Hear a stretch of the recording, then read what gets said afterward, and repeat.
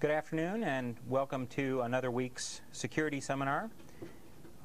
This week I will be giving the presentation. I'm Gene Spafford, and the goal of this particular presentation is to present to you what I view are some of the top technological challenges in InfoSec. What are some of the fertile areas for research that will advance the state and practice of InfoSec? The presentation has four general sections that I'm going to go through, rather heavy on the text. So the first is on the context of the current environment, particularly current networked environments where our security concerns are manifest, where we have many machines connected together for e-commerce or government purposes. Then as I go along, I'll talk about what are some of the concerns in those environments, the technological challenges, and finish off with some general observations that I think make these challenges and managing the environments that they're in much more interesting. First off, it's interesting to note the changes that we've had in computing and computation and communications over the last few years.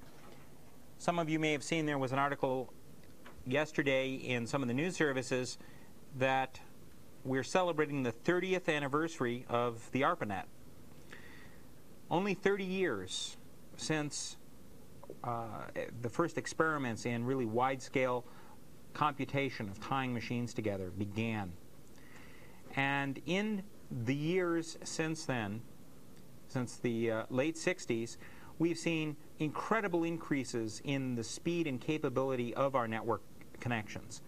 As I've noted on the presentation, in 1974, the average commodity speed that we were able to obtain was about 1,000 bits per second. And that wasn't terribly fast. 10 years later, in '84, we were up to the megabits per second, where we were talking about the low end of some of the Ethernet-capable connections for wide area and local area networks. In '94, we were regularly talking about gigabits per second as commodity networking capabilities. And within another year or so, people are talking terabits per second. Some of the experimentation going on now is for very, very high-capacity network connections from machine to machine. The capacity has roughly been doubling once each year. But there are constants that have stayed the same. One of those constants is a physical constant, the speed of light. And that certainly affects how much information or how long it takes for information to get from one place to another. So although we can increase the capacity, there is a limit as to the delay from site to site. But another aspect of communications bandwidth is also a constant, and that is what we are capable of receiving and processing as human beings. The capacity now of the computers to collect information, transmit it, and present it through the displays is faster than we as organic beings can take in and process. We have exceeded the human bit rate, and this has resulted in radical shifts in the way that we present information and use it in computing networks. The basic infrastructure that we're using for most of our networks now is still largely based on experimental protocols. Those experimental protocols were developed largely by graduate students as research projects in laboratories, and as a result of those experiments, they were able to tie together machines that were able to communicate. And after a while, they communicated most of the time with only occasional failures. And as more machines got tied together, they had to use the same protocols to interoperate. And now there is a huge mass of computer systems that are all using these experimental protocols. And they're unlikely or difficult to change because there are literally millions of systems that would have to interoperate with each other, and changing the protocols arbitrarily is a very difficult thing to do. There is no central authority, no single vendor, no one central location that is going to push a change to all of these sites. This is brought about because of the interconnection of smaller networks under different administrative controls, different policies, different laws, different technologies. Each of these smaller networks is run according to its own rules, and as long as those smaller networks are able to communicate using standard protocols, they're allowed to tie in and connect to other systems. And this has also been brought about because of the commodity software and hardware situation, where these protocols are present. You can go out now and for a few $1,000s buy a system with cards, with modems, with other connectivity software and hardware pieces, and through dial-up connect into this global network and be an equal peer to machines running on the other side of the globe. That's an incredible change, a very rapid change. 7 years ago, if you look at the history of the network, there was no commercial activity on the net. There were no eBays or Amazon.coms. There were no ways to buy things on the network. In fact, the rules of use indicated that commercial use of the network was prohibited. That was only 7 years ago. 10 years ago, there were fewer than 75,000 machines that were connected together in the global network that we now call the Internet. The workstation itself is only about 15 years old. So a very, very short time span has resulted in these huge changes. So where are we now? Well, going from that 75,000 systems to in excess of 2 million on all 7 continents. And although no one has done a census, there are probably well in excess of 250 million people around the world who have access to this global network. Access for email, for login, for all kinds of different protocols. And those 250 million people are located in over 150 countries around the world, each with its own customs and laws and economy and reasons for use of the network. If we look back over the last 11 years, the population of people with access to this network has been doubling at less than every 10 months for those 11 years. It has been a constant process of doubling each time in less than a year. This has some interesting consequences I'll mention in a moment. As well, recent indications are that the volume of traffic being carried on the network is also doubling, and approximately every 90 days. This is an incredible growth curve, and it shows no signs of slowing down or stopping. I wanted to return to this point about the population change. If it's doubling every 8 to 12 months, then if you work out the figures, this says that over half of the people currently on the network have less than 1 year of experience with the network. That's a simple extrapolation from those numbers. Less than 5% of the users have 5 or more years of experience. And if you look at those few of us who've been active in the networking arena for any length of time, fewer than 1% have 10 years or more of experience. This has brought about a change in attitudes. It's brought about a change in culture. Because when the network was originally designed, when those experimental protocols I was talking about were being developed, the population that had access to the net were mostly technologists and scientists. They had at least an undergraduate education. Many of them had graduate degrees. And they were very dedicated to the vision of how networking could change the future. It's not the case now. It's now the case that for a few $100s you can go out and get a web TV account and a box and be on the network. And all you have to do is be able to write an X on your check. And that's enough. So the people who now have access to the network, in fact, the majority of people who have access to the network and are using it do not have the same level of education, of experience, of background, or necessarily a vision as to how the network should be used. So what are the concerns that these changes have brought about that leads us to be worried about security in the direction of the network and of information technology? Well, part of it is that the pace of change is increasing. Despite these incredible changes that I've just been mentioning, we are seeing an increase in the rate of change that's going on. We're seeing smaller, more portable systems. And this implies that there will be more systems connected at points that are going to be harder to define. I would suspect that of the people watching this right now, perhaps half, maybe more, has some form of PDA, a Palm Pilot or a Windows CE machine or some other kind of system that they're carrying around, in addition to a laptop or a portable computer. And maybe these are connected via wireless connections or plugging into a DHCP port somewhere. So we have very mobile, very small computing. Wireless computing is coming on. We're seeing emerging with multimedia computing and communications, telephony over IP, so that we're using our computers as telephones. We're seeing telephones being marketed that have built-in PDAs. So you can actually buy cellular phones that have a Palm Pilot or a Windows CE computer built directly into the phone, and it's usable that way. We see computers with DVD connected to them. They have high-speed network connections for real audio, real video, hooking up cameras to them. So we're seeing this convergence of different kinds of media. We're seeing constant connections in places that you would not have dreamed of 2 years ago. People with ADSL connections, cable modems, other kinds of connections, so that their machines are online 24 hours a day. At home, at work, at some people even in their cars have got connections. So we're seeing a really radical change in the way machines are hooked up and where they're hooked up.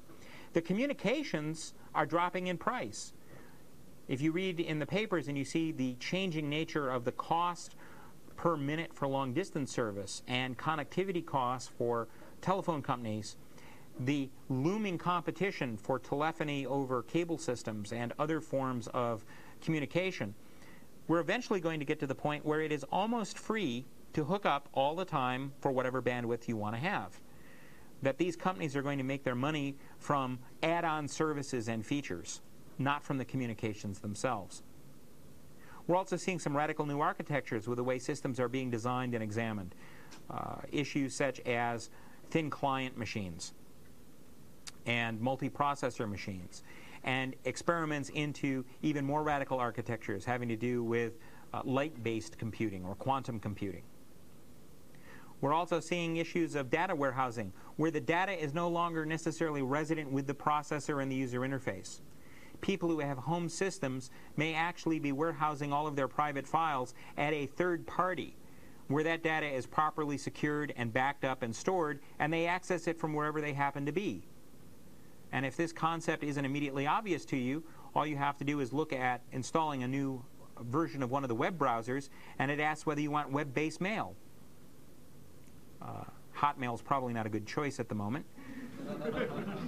But there are a number of these facilities that allow you to actually store your data physically separate from wherever your presence is on the network. And that is leading to a revolution in the way we use computing. Where we're headed is fairly clearly going to be a worldwide network where it doesn't matter where you're located, because you will have access, and you'll have access to your data and to other machines over high-speed networks of some kind that are relatively cheap, that are not that expensive. It'll be ubiquitous no matter where you are. And despite some government attempts to the contrary, I believe that strong encryption is going to be widely deployed. We are going to have a truly mobile computing environment within a matter of a few years. This is going to raise some interesting questions. Because how are we going to use these computers? If we talk about the information highway, and I said in 2001, it's probably more like 25 or 2010, but if you extrapolate the current growth curves simply into 2001, at the current rate of growth, every human on the planet will have internet access by the year 2001. That probably is not going to happen, but the growth curves extrapolate to that.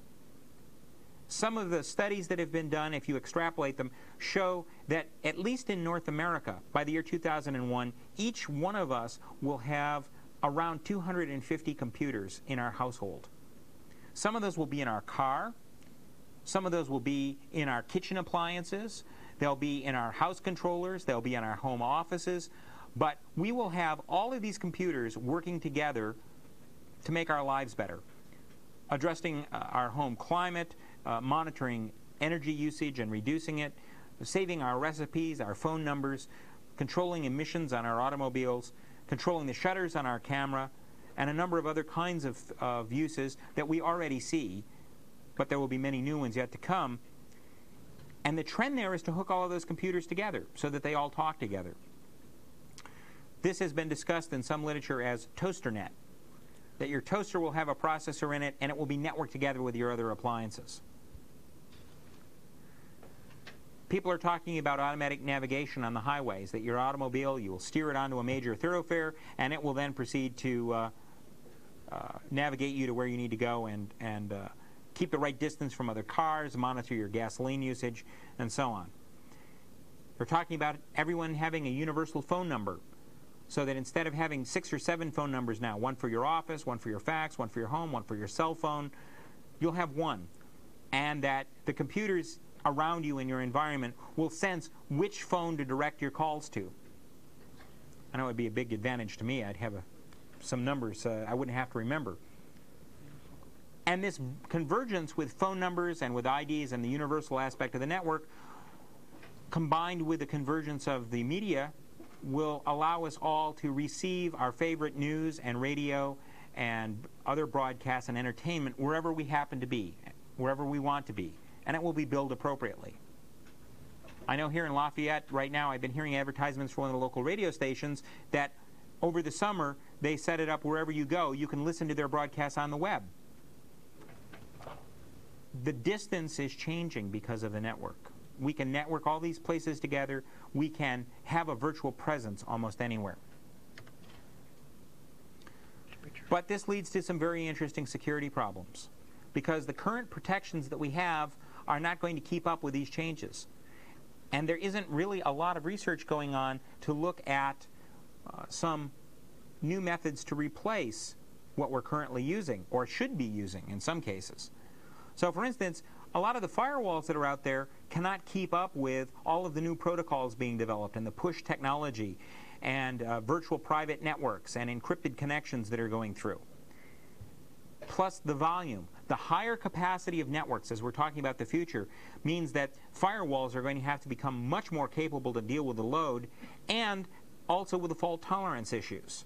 They become very, very complex. Intrusion detection currently is limited by capacity to monitor protocols, configurations, and traffic. And new methods of attack are being invented faster than firewalls are being updated. Computer viruses are overwhelming scanner technology. Currently, macro viruses are being reported for Word, the Microsoft Word processing environment, at a rate of about 15 new viruses per day. That's impossible for scanners to keep up with. And then the vulnerability scanners themselves are very difficult to keep up to date, and most of them, to work well, are too intrusive. To put them out on a network and scan for vulnerabilities can result in loss of the systems themselves, or in surrendering too much privilege to the group that runs the scans. So many organizations are now reluctant to use them. Things that we've been depending on for the last few years to keep even are therefore beginning to fade from view. So it leaves us with questions: how am I going to protect all of those systems in my household against 250 million network users? If all of my systems at home are connected together, how am I going to protect myself against the vandals, the anarchists, and the criminals who may wish to abuse them? If there's a couple people in Australia that decide they want to turn up my hot water heater or turn it off because it's on the network, or maybe a disgruntled former student in Norway who decides to burn my toast in the morning, what am I going to do to protect my systems with all of these low-cost, widely distributed processors in an environment where the communications bandwidth is so fast and the computing is so cheap? Businesses are going to want a safe environment to operate in. How are they going to protect against the issues of fraud and theft? And a lot of this also has to do with accuracy and quality of the information, because we not only have to worry about malicious activity, we have to worry about failures and cascading failures that could be much worse than simply Y2K. How are we going to protect against organized distributed attacks that target machines across states, countries, continents. And how are we going to protect people's privacy in doing so? Because we want to have systems monitored and protected, but we really don't want to give up any more of our personal privacy than we already have for that kind of protection. Computer criminals are out there with a lot of different motivations, and this isn't a talk on computer crime, but to just briefly look at some of the reasons, we see some who are just joyriding, are just doing it for the fun of it, because they can. There are some who are involved in industrial espionage or national espionage issues, so they want to break into systems. There are disgruntled users. There are a number of people who have grievances against particular software vendors, hardware vendors, companies or organizations. There are terrorists and anarchists who have motivations because of political, religious, or ethical reasons. They may want to break into systems either because of a religious motivation or because they simply don't like the fact that, for instance, McDonald's uses beef in their products. And there are protests going on organized right now in Europe over that. Or because of an oil company or a fur company or other companies that have actually been broken into and been defaced because of ideologic reasons in what they do. And there is the specter also of organized crime. With computers being used to store all kinds of data, it's a great area to go for fraud, embezzlement, extortion, and other issues of crime, including money laundering. And then there's the simplest reason of all. As we start putting more financial instruments on the network, that's where the money is.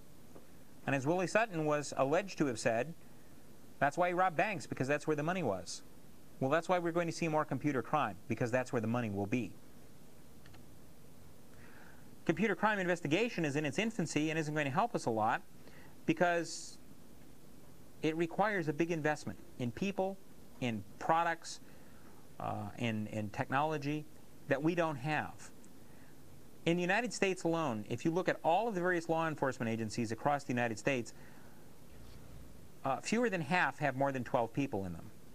They're small. They don't have a lot of resources. Therefore, they are not going to be in a position to respond to and investigate computer crimes. The other organizations have very minimal funding in this arena. And they have not to date been able to significantly track incidents, develop trends, develop defenses. There are only about 3 or 4 places in the world that I know of that are doing research into computer crime investigation, tools and technology. This is a real problem for the long term because that is one of the standard methods of deterrent and protection, is working with law enforcement. We have problems with international cooperation. The network does not observe international boundaries, but laws do, and law enforcement should. Therefore, criminals who cross international boundaries to commit crimes slow down investigation, impede progress and sharing of data and information, especially with the patchwork of laws that are currently in place internationally. Good computer crime prevention and investigation requires reporting and follow-through that very few companies and organizations are willing or able to execute. That most of these organizations are not well equipped to prosecute small crimes.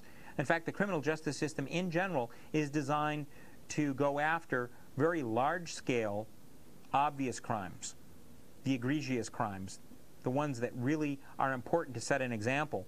And smaller crimes are generally pursued as a matter of convenience or opportunity. Most of the computer crimes to date are small crimes. And as a result, it's very difficult for them to muster the resources necessary to follow through.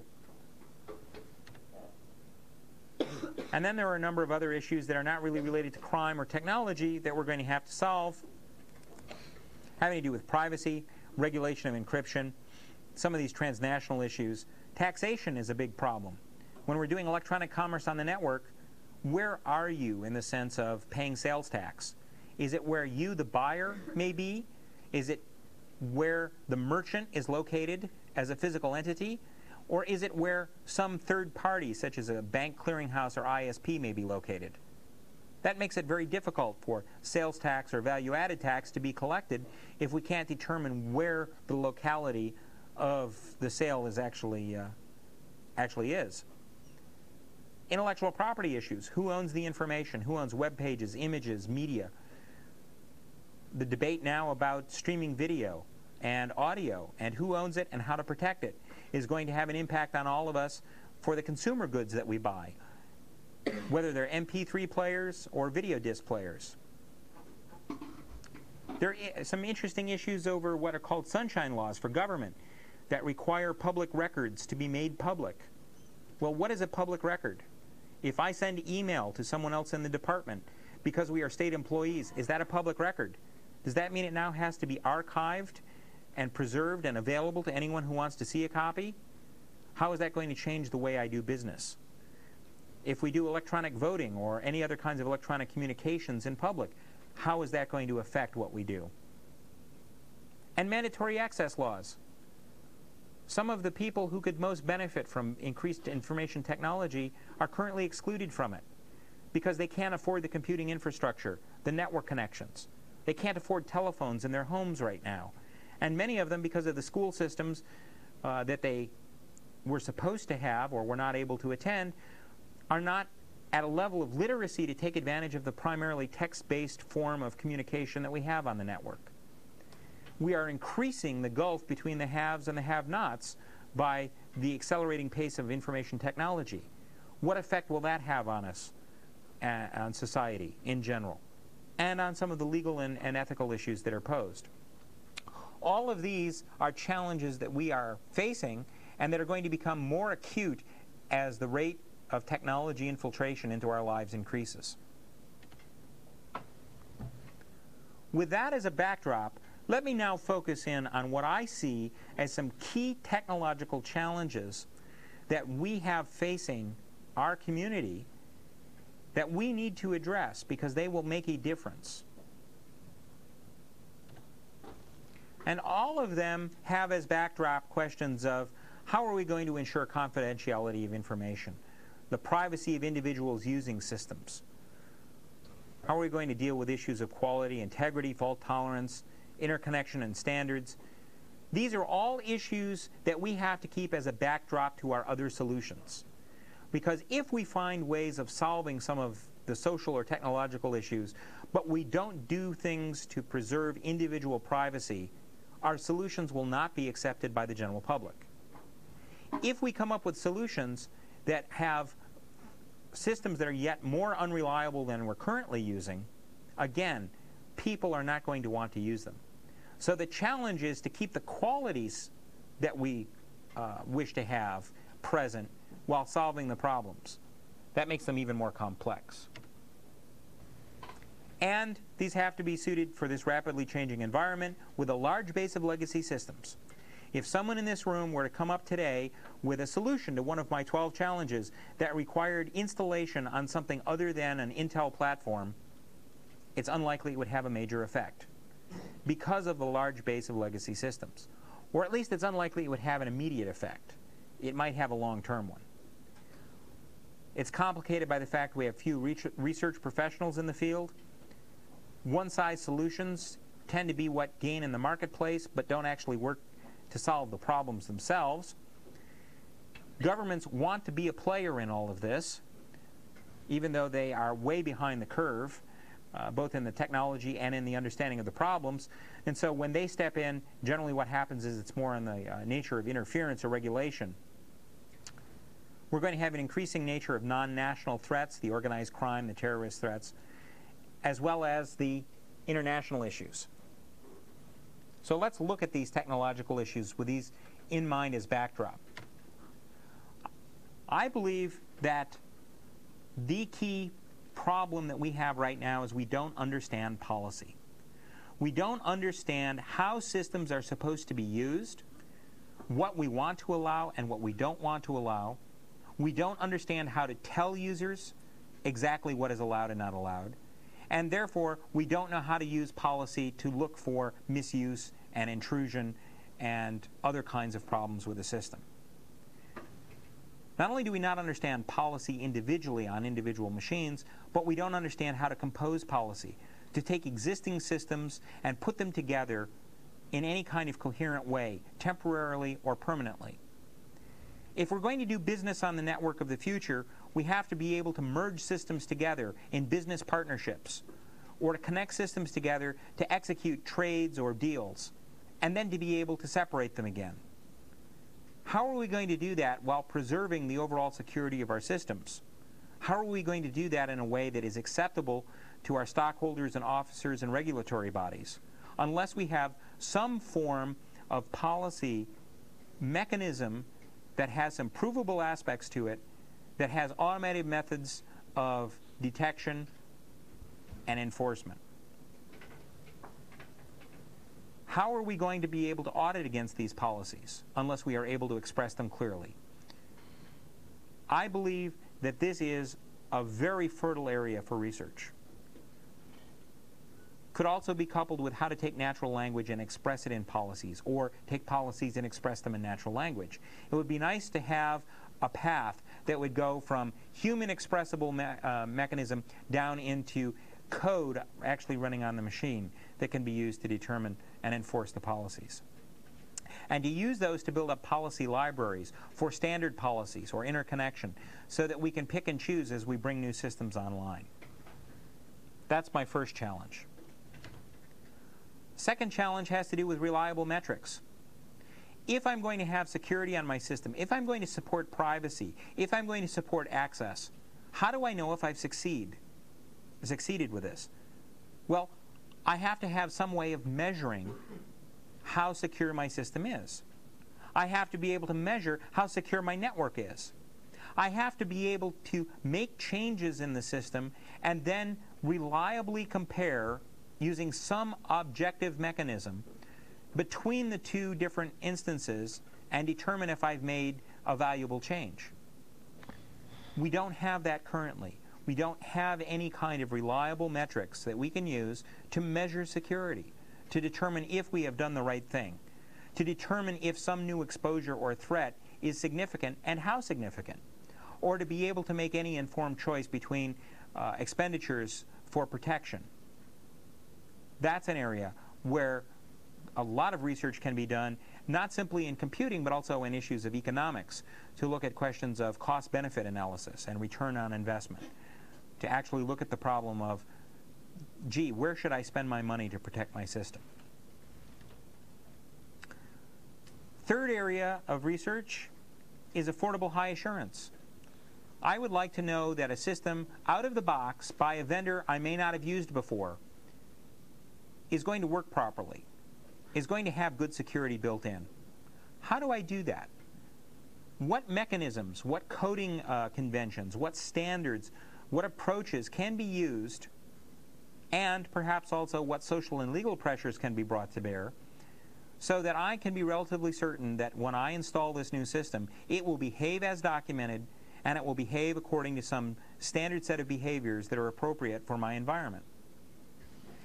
Furthermore, these technologies and techniques and methods and standards need to be applicable to small vendors as well as large, because there is a great variety of systems produced by small vendors that we don't want to throw away, and we don't want to change the environment so that the only systems that we want to buy are from very large vendors, because many of them have had a very poor record of providing high assurance systems.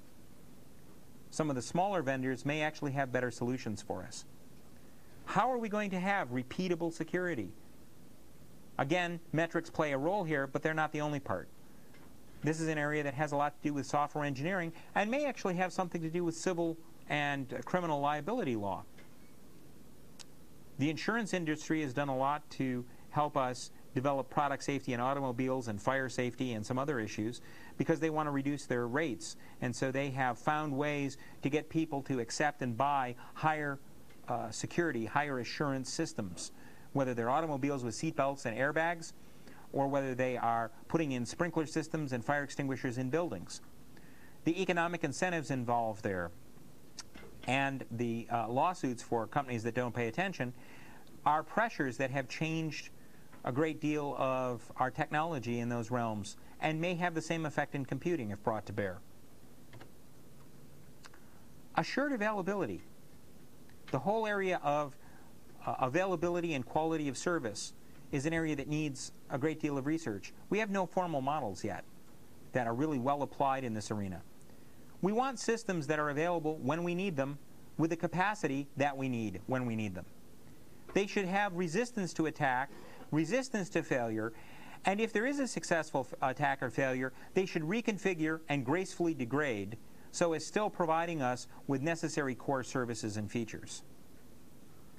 This is an area that has undergone some study recently, but to date, no real results of merit have come through yet. A great deal of research is yet to be done in this arena. Accurate risk data. Really understanding the threat model. And this is not something that's going to be solved with a computer. This is going to take other methodologies to solve. Data collection, interviewing, psychology, organizational behavior. Understanding where risks really come from, how big they are, how likely they are to succeed, and what the consequences of failures are. And this needs to be coupled back to those formal mechanisms of policy that I was talking about to perhaps provide an automated method of altering policy and altering defenses based on a changing threat picture.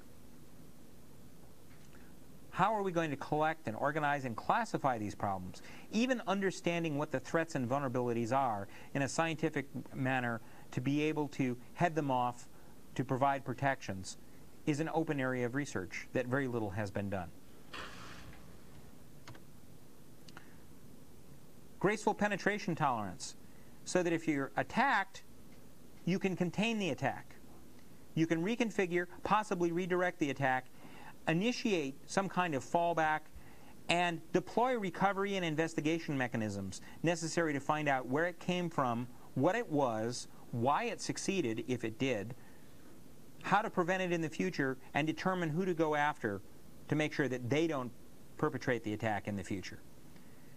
Many things tied in here having to do with not only the toleration and reliability aspects, but also having to do with forensics and investigation, criminology, and some other issues. All of the tools necessary to make this happen do not exist. We need to create them.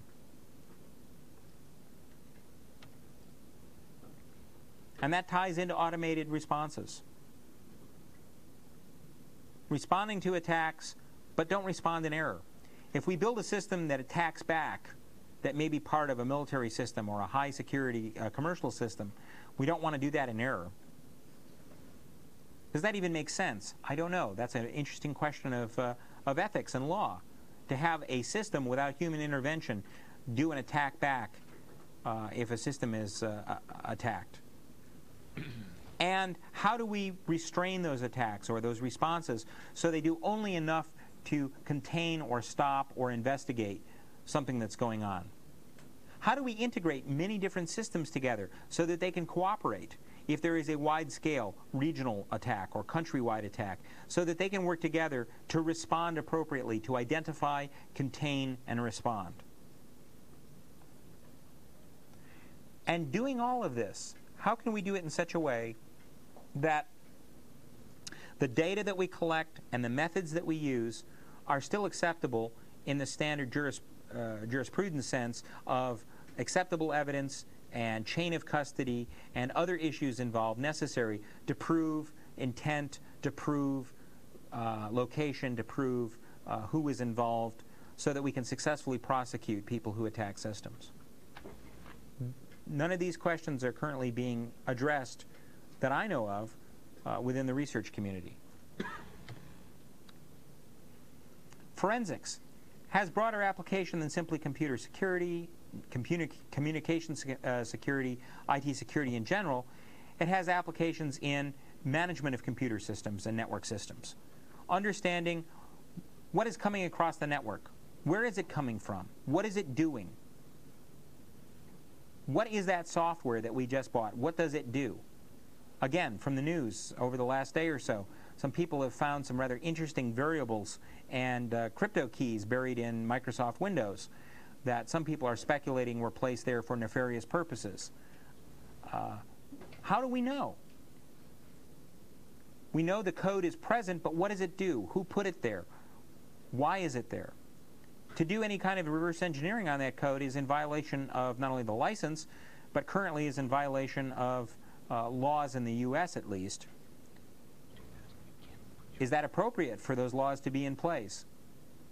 What tools do we need to really investigate what it's doing? If a virus, computer virus, gets on our system, where did it come from? What is it doing? How do we keep it out? How do we analyze it? Being able to look at a system failure after it happened and determine what caused it, what went wrong, and what needs to be fixed to prevent it from happening again is currently pretty much an intuitive folk art. People who are good at it have done it simply out of experience and don't necessarily have a standard set of algorithms and tools that are used so that others can replicate that experience and that knowledge. Here's an area where we need more research. Areas of identification and authorization. Out on the network, with hundreds of millions of people scattered all around the globe, each with hundreds of computers, how can we verify where a connection is coming from? How do we know who's really at the other end of that connection? And once we know who that is, in any sense, how do we know that they're authorized to make that connection? It's possible to perfectly identify who you are, but still be unknown to the people at the other end. I think any one of you, if you were to walk into, say, a grocery store in Bozeman, Montana, and say, my name is, and then state your name and pull out your driver's license to show it, people are going to go, so what? Who are you? Should you be here? What's your role? So we need more than simply good identification, which too many people focus on. There's also the question of roles and authorizations and how those fit into the picture. How do we tie those together? In some cases, it may not be necessary to have your identity. We don't need to know who you are. We only need to know if you're authorized. Certainly here in the university environment, many of the students, after you have turned 21, and it's legal, of course, may go to a local bar. You show your ID at the door to get authorized, and they put a stamp on your hand for the rest of the evening. After that, they don't really care who you are. You have gotten a token for authentication to indicate that you have been authenticated. You are now authorized to go in and to be present at the bar. We have analogies to this online. Places where we don't need to know who you are, we just need to know, has somebody appropriate authenticated you? Do you have authorization to participate in the transaction involved? A lot of this depends right now on public key infrastructure, public key encryption, and that's technology that is not well developed either, because there are issues there of availability of the keys and of the necessary central authorities. The interrelationships of different kinds of PKIs together to make them work. Dynamic keys that change over time, that change with your role or that change with outside circumstances. In particular, dealing with revocation management. Most of the PKI structures now assume that keys are seldom revoked.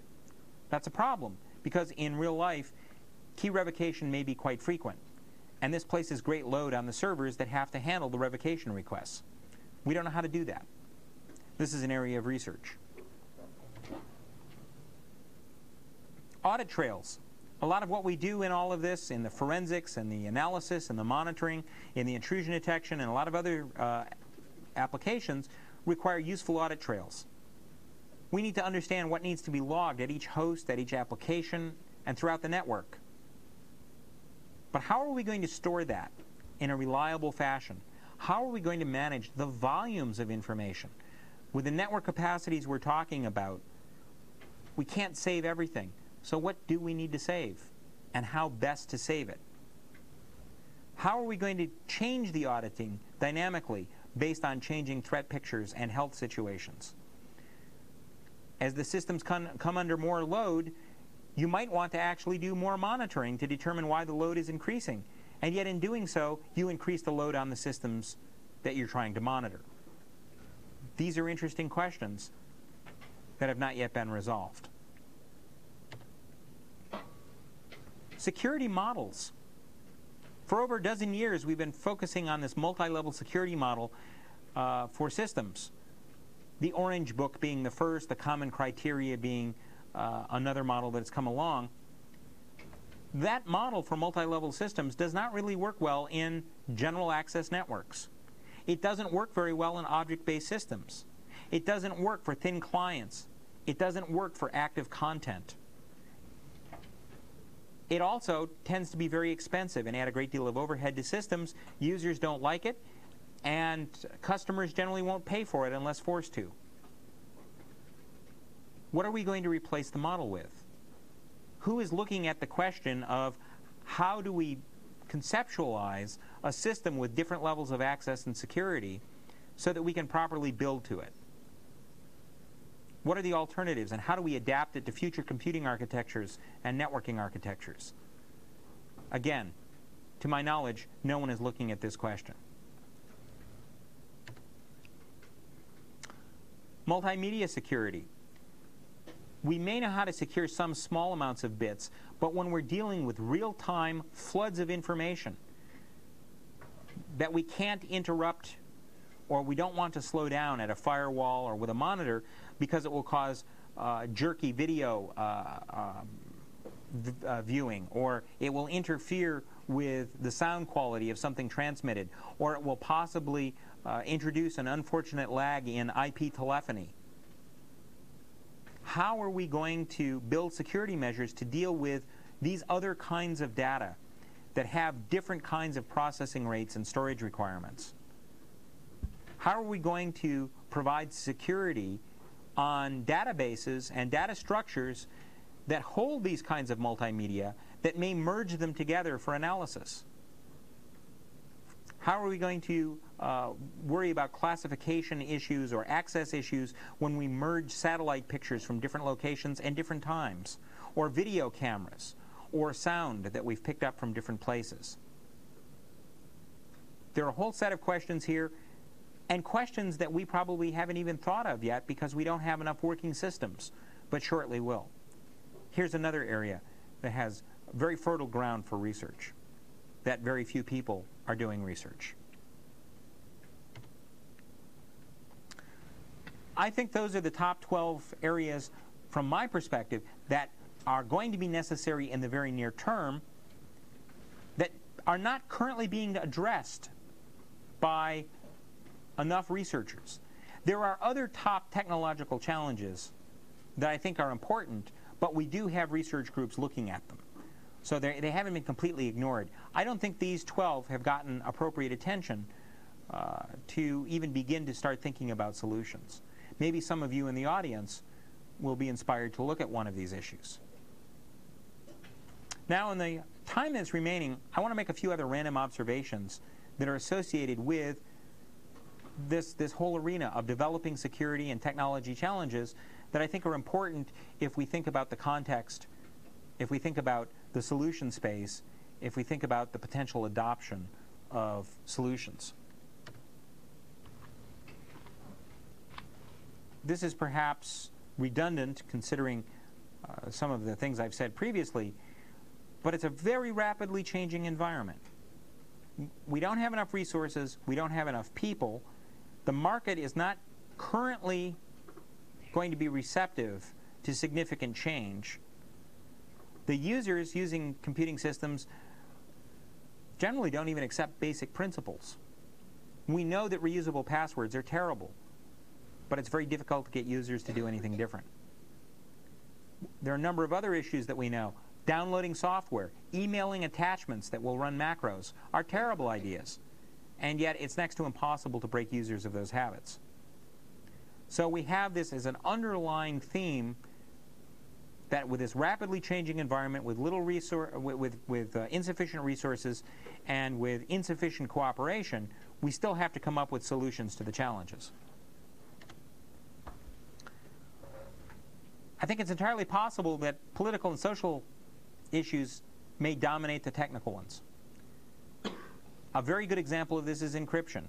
We have known for a very long time how to use encryption to protect network traffic and to have public-private keys for digital signatures and identification, authentication, to cryptographically sign programs to prevent them from being run after they've been infected with viruses, to distribute software with high assurance, and a number of other issues. And yet, it's the political challenges that keep encryption from being widely deployed.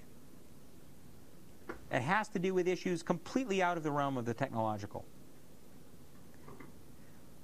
An aspect of this has to do with the network being global, not regional. Coming up with solutions that work in one particular nation state, one language, one set of images, is not necessarily going to work globally. We develop locally, but we have to think globally. And globally now really means globally, because we have those users in 150 countries around the world. In this country, it may be free speech. And in another country, it's sedition against the government. And in a third country, it's blasphemy against the current incarnation of the Almighty. We have to deal with that in our solutions. If we don't, we will not get widespread acceptance. We will not get interoperable solutions. How do we even determine appropriate use in an environment like that? Questions of who really owns intellectual property, for instance, or what is appropriate to say on the network are very interesting questions. Who should be allowed to do business? Whose laws govern? Whose contract laws? Whose credit laws? Whose obscenity laws? Whose free speech laws? How do we determine a standard that everyone can abide by? What is going to be the standard language? Right now, at least on the network, the majority of sites that are out there are in English. Yet, if you look at the potential global population, it should be Chinese. Unless, of course, you speak French, in which case you believe it should be French. It's an interesting question. How do we come up with a standard that everyone can agree to? Or if we don't agree on a single language or a single set of standards, how do we come up with interoperable versions that allow us to work with each other, to deal with each other, and communicate effectively? That's not a technological challenge. That's a different kind of challenge. Taxation is going to be a huge problem. Because if e-commerce is going to succeed, someone's going to want to take a slice of it. They're going to want to have the taxation for the goods and services, for monitoring the infrastructure, providing the law enforcement, and the other issues. But as I said before, who collects it? Where is the locality of some transaction that occurs totally in what's known as cyberspace? How are we going to enforce that and audit that and collect it? And of course, as I raised earlier, who's going to pay for the infrastructure for the poorer users within countries and poor countries that simply don't have the infrastructure in place? We have a basic problem with people using the network now. It's a question of responsibility versus authority, or responsibility versus capability. We have a lot of people who believe that simply because it can be done, it's all right to do it. It's okay to put up a website that has offensive images or words, so it's okay to do. It's okay to break into somebody's website because they put poor security in place or because they were using a particular vendor's operating system. That doesn't make it right. We have to come to grips with this concept, particularly in a larger global arena, or we're going to have further problems. Computer viruses, spamming is a huge problem. What some people view as opportunities on the network, others view as abuses. We have to come to some general consensus as to how networks, how computers, and how information technology are going to be used, or we're going to have people staying away and not using it. Or we're going to have more cases of governments passing regulations that they little understand and that have unfortunate impacts on uses that we want to see and encourage. The marketplace is driving a lot of this.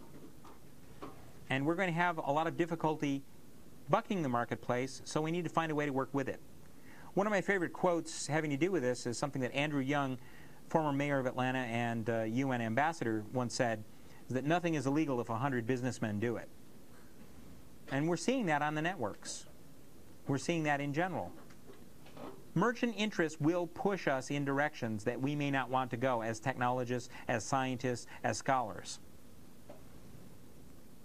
There is an operating system that is largely dominant on the network now, which has poor assurance, poor security, a high number of user complaints, and yet because of the cost, even though people know it is the least desirable operating system in many ways for their environment, because it is cheaper, because it will run on the equipment they already have, they will buy it. We will have to continue to face that as a challenge in whatever solutions we come up with. The economics drive a great deal of what we do. On the other hand, we also have to think in terms of custodians of the public good. As professionals, we should be concerned that giving the public what they want is not necessarily the best thing. We may have a moral obligation to try to strive to a higher standard. And if so, how do we make that happen? And what is that standard? I think that's an interesting question. It's entirely possible that lawyers and insurance companies will take away some of our ability as a community of informed professionals to set some of these solutions if we aren't careful. Because that's where the money is. The lawyers and the insurance companies and the banking community, that's where the money is. And they can really move the market if they so choose.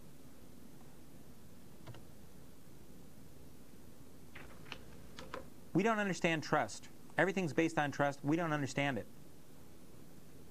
We have to understand it. Because a lot of what we're doing now is based on trust, and it may be misplaced. How do we create a web page that people are going to trust? They come to it and they do business. How do we know? The ability to cash electronic payment or to issue a credit card number should not instill in us trust. Being the government shouldn't instill trust, because we're not talking about any single government. We're talking about a lot of them with conflicting goals and purposes, and people within those governments who don't even agree as to what the government roles and purposes should be.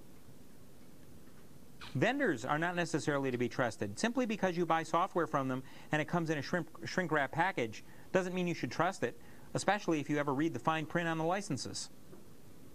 Because they explicitly state that they're not responsible for much of anything if it goes wrong.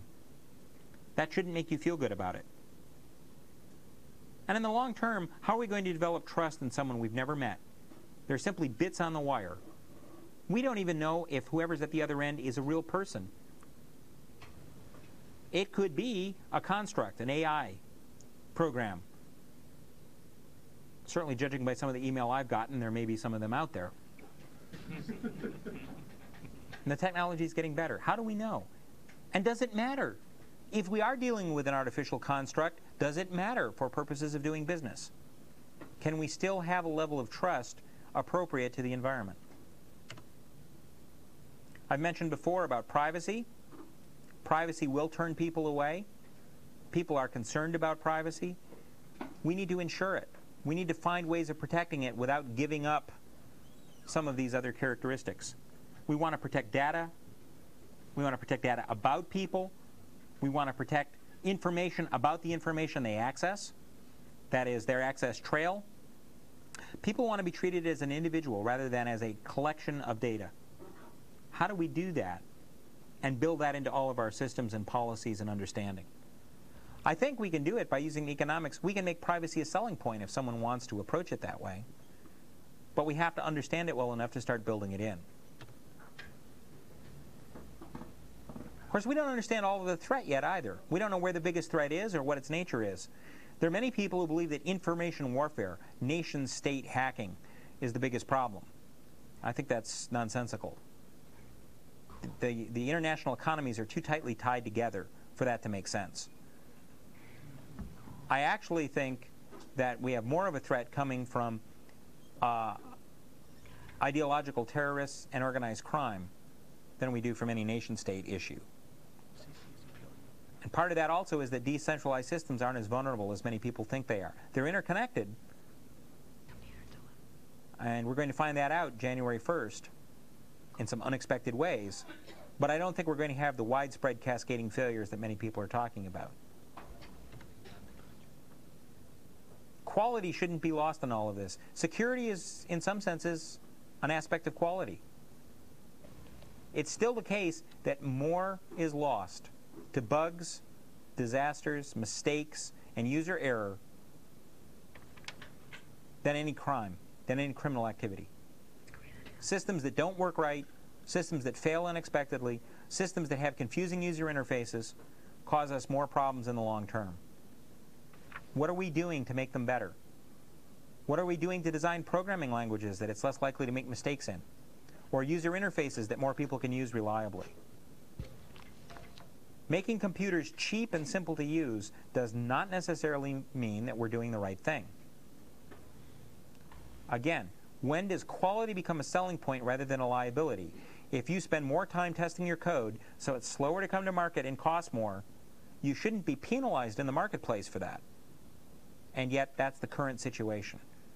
How do we change that before the lawyers and the insurance companies take the initiative away from us? In some senses, this is preaching to the choir about not enough professionals. It's an overlooked infrastructure. We're trying to build this huge technological infrastructure without enough personnel trained to understand it and use it. And unfortunately, we don't have enough support for building the infrastructure. The organizations and the entities that should be supporting education, that should be encouraging people to go into these high-tech, information technology careers simply aren't doing it. At a time when in the United States alone, projections are that we're having 300,000 unfilled positions per year, we're seeing the number of women and minorities enrolled in information technology courses decreasing every year for yet another year running. Why is that? There's something wrong with the overall picture where we're not encouraging the right kind of education and development of the infrastructure, and where we aren't encouraging all of those individuals who have the capability to excel to go out and do that. One thing that, again, right out of the news, something that many of you can go out and find, is what's currently going on in Congress right now in the United States.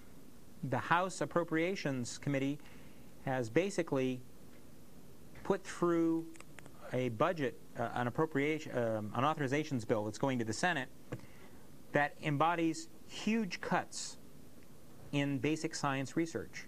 We are running an unprecedented surplus in the federal budget, and yet they want to cut basic research in information technology, of all places. But that's not the only place. NSF's budget is getting a cut. NASA is taking a $1 billion cut in their appropriations.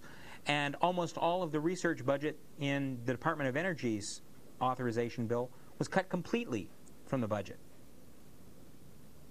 It's astonishing.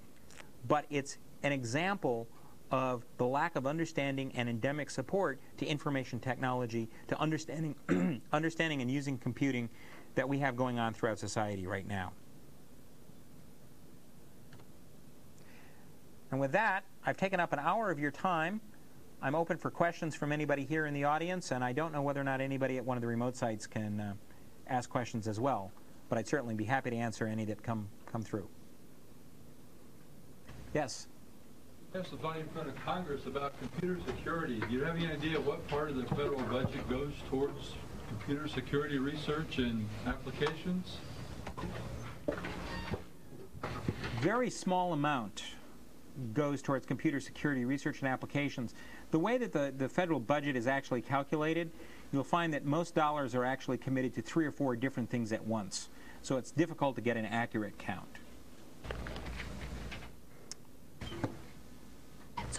Yes. I think will come of the intrusion detection network that the government is trying to get with other corporations within the industry. All right. The question is, what do I think is going to happen with the intrusion detection efforts that the government is leading to try to coordinate the government and industry together? The proposal they had for IDNet that caused such controversy. I don't think that they're going to have a lot of success with this. They may be able to create regional networks or regional groups that work together, but because of privacy issues, because of proprietary issues, because of the difficulties I was talking about, emerging systems and having known policies to govern the way that they connect, it seems unlikely to me that we are going to see any kind of wide-scale connection for intrusion detection purposes. Unfortunate, but Going to start to maybe spur ideas and growth and maybe trying to move the industry forward? do I think that's going to spur the industry to grow and to move forward? It'll have to. I don't know how much of that will be the direct cause of it. There's a great deal of interest in intrusion detection right now. Tremendous amount of funding that's coming out of DARPA, that's coming out of many companies. The underlying problem is that a lot of people aren't thinking about the problem itself. The reason that they have to get sophisticated intrusion detection systems is because they continue to use garbage systems that allow anybody to waltz in through hundreds of known and unknown bugs. If we spent more time building reliable systems, we probably wouldn't need as much intrusion detection or even firewall technology. Unfortunately, again, we have this installed base, we have this user population, it'll be hard to change, and so now the attention is being paid to layering something on top afterwards to try and remedy the situation. I don't see that as being a long-term solution to the problem. There's another question towards the back. Yes? Well, two questions at best tangentially related. The first one is, I know that American military systems are built by American companies, so that should international trouble break out, there's no problem getting those systems when we need another missile or whatever. Yet I do know that most of the research into encryption is going on outside of the United States due to various laws. And I know that the Justice Department is relying on BSD and other things that come out of other things in order to provide their reliable systems for putting their important stuff around. Will there be a point where this become we treated it until recently as munition, where encryption will be treated as munition in the established way, as I mentioned? The other question is, we know some of our more secure systems are open systems. OpenBSD has this thing, so it's an open source product. Yet, when talking about open secure systems and stuff like that, more and more the insurance people want software engineers to be engineers accredited and stuff. So, is there a inherent contradiction between open source and what's going on with that? Like I said, tangentially related at best. Well, two interesting questions that could take, each could perhaps take an entire lecture or more on their own, but I will attempt to summarize at least my views on these. The first was basically the question of how long is the U.S. government and some other governments, but particularly the U.S. government, likely to continue its stance on treating encryption as a munition and a restricted export, especially with its increased criticality in federal systems and the fact that we're driving research in places outside the U.S. Is that an accurate summary of the question? Yes. Okay.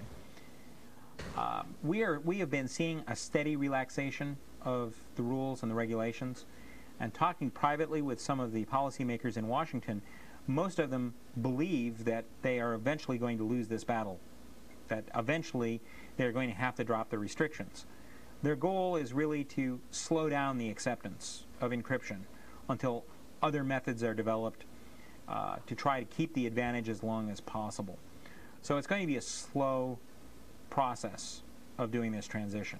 I don't see any sudden changes, but it's possible.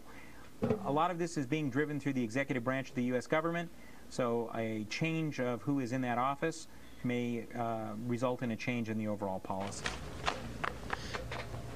This is one that perhaps consulting tea leaves and a crystal ball might give you better results. The second question was, to some extent, the relationship between open source software and assured security. And that also is a very complex issue having to do with the kinds of software we're using and who contributes to them and how they're developed. I don't necessarily believe that open source software is automatically more reliable or more secure than proprietary software. It has the potential for many people to work on the problems involved and to enhance it and to find bugs. But we have seen many examples where software that has been out in the public domain for a very long time, people have seen the source code and worked on it for years, have failed to recognize horrendous security problems through them. The Kerberos weak key problem is a prime example of that, where Kerberos was out for 5 or 6 years. Everybody had the code, looked at it, and had failed to recognize that the key structure for Kerberos 4 was weak and could be broken in a matter of seconds. We've seen regular ongoing reports about buffer overflows in Linux and BSD derivatives where the source code has been out in the public domain. So those are not necessarily guarantees. It not only has to be open, but people have to understand the technology and be willing to look at it and work at it on a regular basis. You can achieve the same thing with proprietary software, hiring the best engineers, giving them the best tools, going about an organized method of developing the software. And if you do that and document that and deliver products that consistently come to a high level of quality, I think it will succeed in the marketplace. The public will accept that. Because what you're really looking for are the end results, not necessarily the underlying philosophy of where the code came from. I hope those adequately address what you asked. Close enough. Anybody else? Yes. What changes do you see in security techniques because of the development of small and portable systems? Are techniques like perimeter security going to become worthless when people can walk in with a cell phone or a PDA that is insecure? What kind of changes with highly portable systems? Yes, the whole definition of what's a perimeter, what's inside and what's outside is going to have to change. That many of those systems that we carry around may actually be inside a number of larger systems at any one time, and we're going to have to worry about information flows between those systems. So you may actually have a portable wireless system that is using GTE for telephony, is using a local ISP for your personal web page, but while you're here at Purdue, you're also getting mail on your Purdue account. Now those are connected, those networks. How do we know, as the people managing those networks, that we don't have viruses coming through those connections? And how do you, as a user, know who is gaining access to your system accordingly? So that whole question of perimeters and firewalls and monitoring traffic for the network is going to change in a very radical way. There was another question. Yes? What kind of an impact do you think the recent high-profile security and privacy breaches will have on the public's opinion towards privacy and security? The question is, what do some of the high-profile incidents that have recently occurred, what likely effect will that have on public perception? It seems unlikely to me that any single one of those is going to have a major change in public perception, but we have seen over time, at least the polls that I have seen that have been done of the general population, an increasing level of concern with privacy of their individual data and concern over their ability to influence how that data is used and what they're able to do with their computing environment. So as these continue, we have more and more people being distrustful of the system and of the organizations that maintain the systems. That may make it much harder for us to come up with solutions because they will be less accepting of them. I don't think any single one of those is going to have a catastrophic effect, though. Perhaps, again, Y2K or something like it could have a very major change in public perception. But could it be something back similar to what happened with the Luddites, who revolted against the mechanized looms and rioted and burned down factories and killed people who operated them? Well, as someone who uses a computer, I hope not. But there is always that possibility that if enough people get upset about something that happens, there could be an extreme negative reaction. We're seeing some of that with the way laws are being passed about regulating access to pictures and data and things online, where extreme positions are being taken in response, to some extent as a matter of frustration. That may continue as well. Other questions? Well, I guess that does it. Thank you very much, and we'll see you here next week.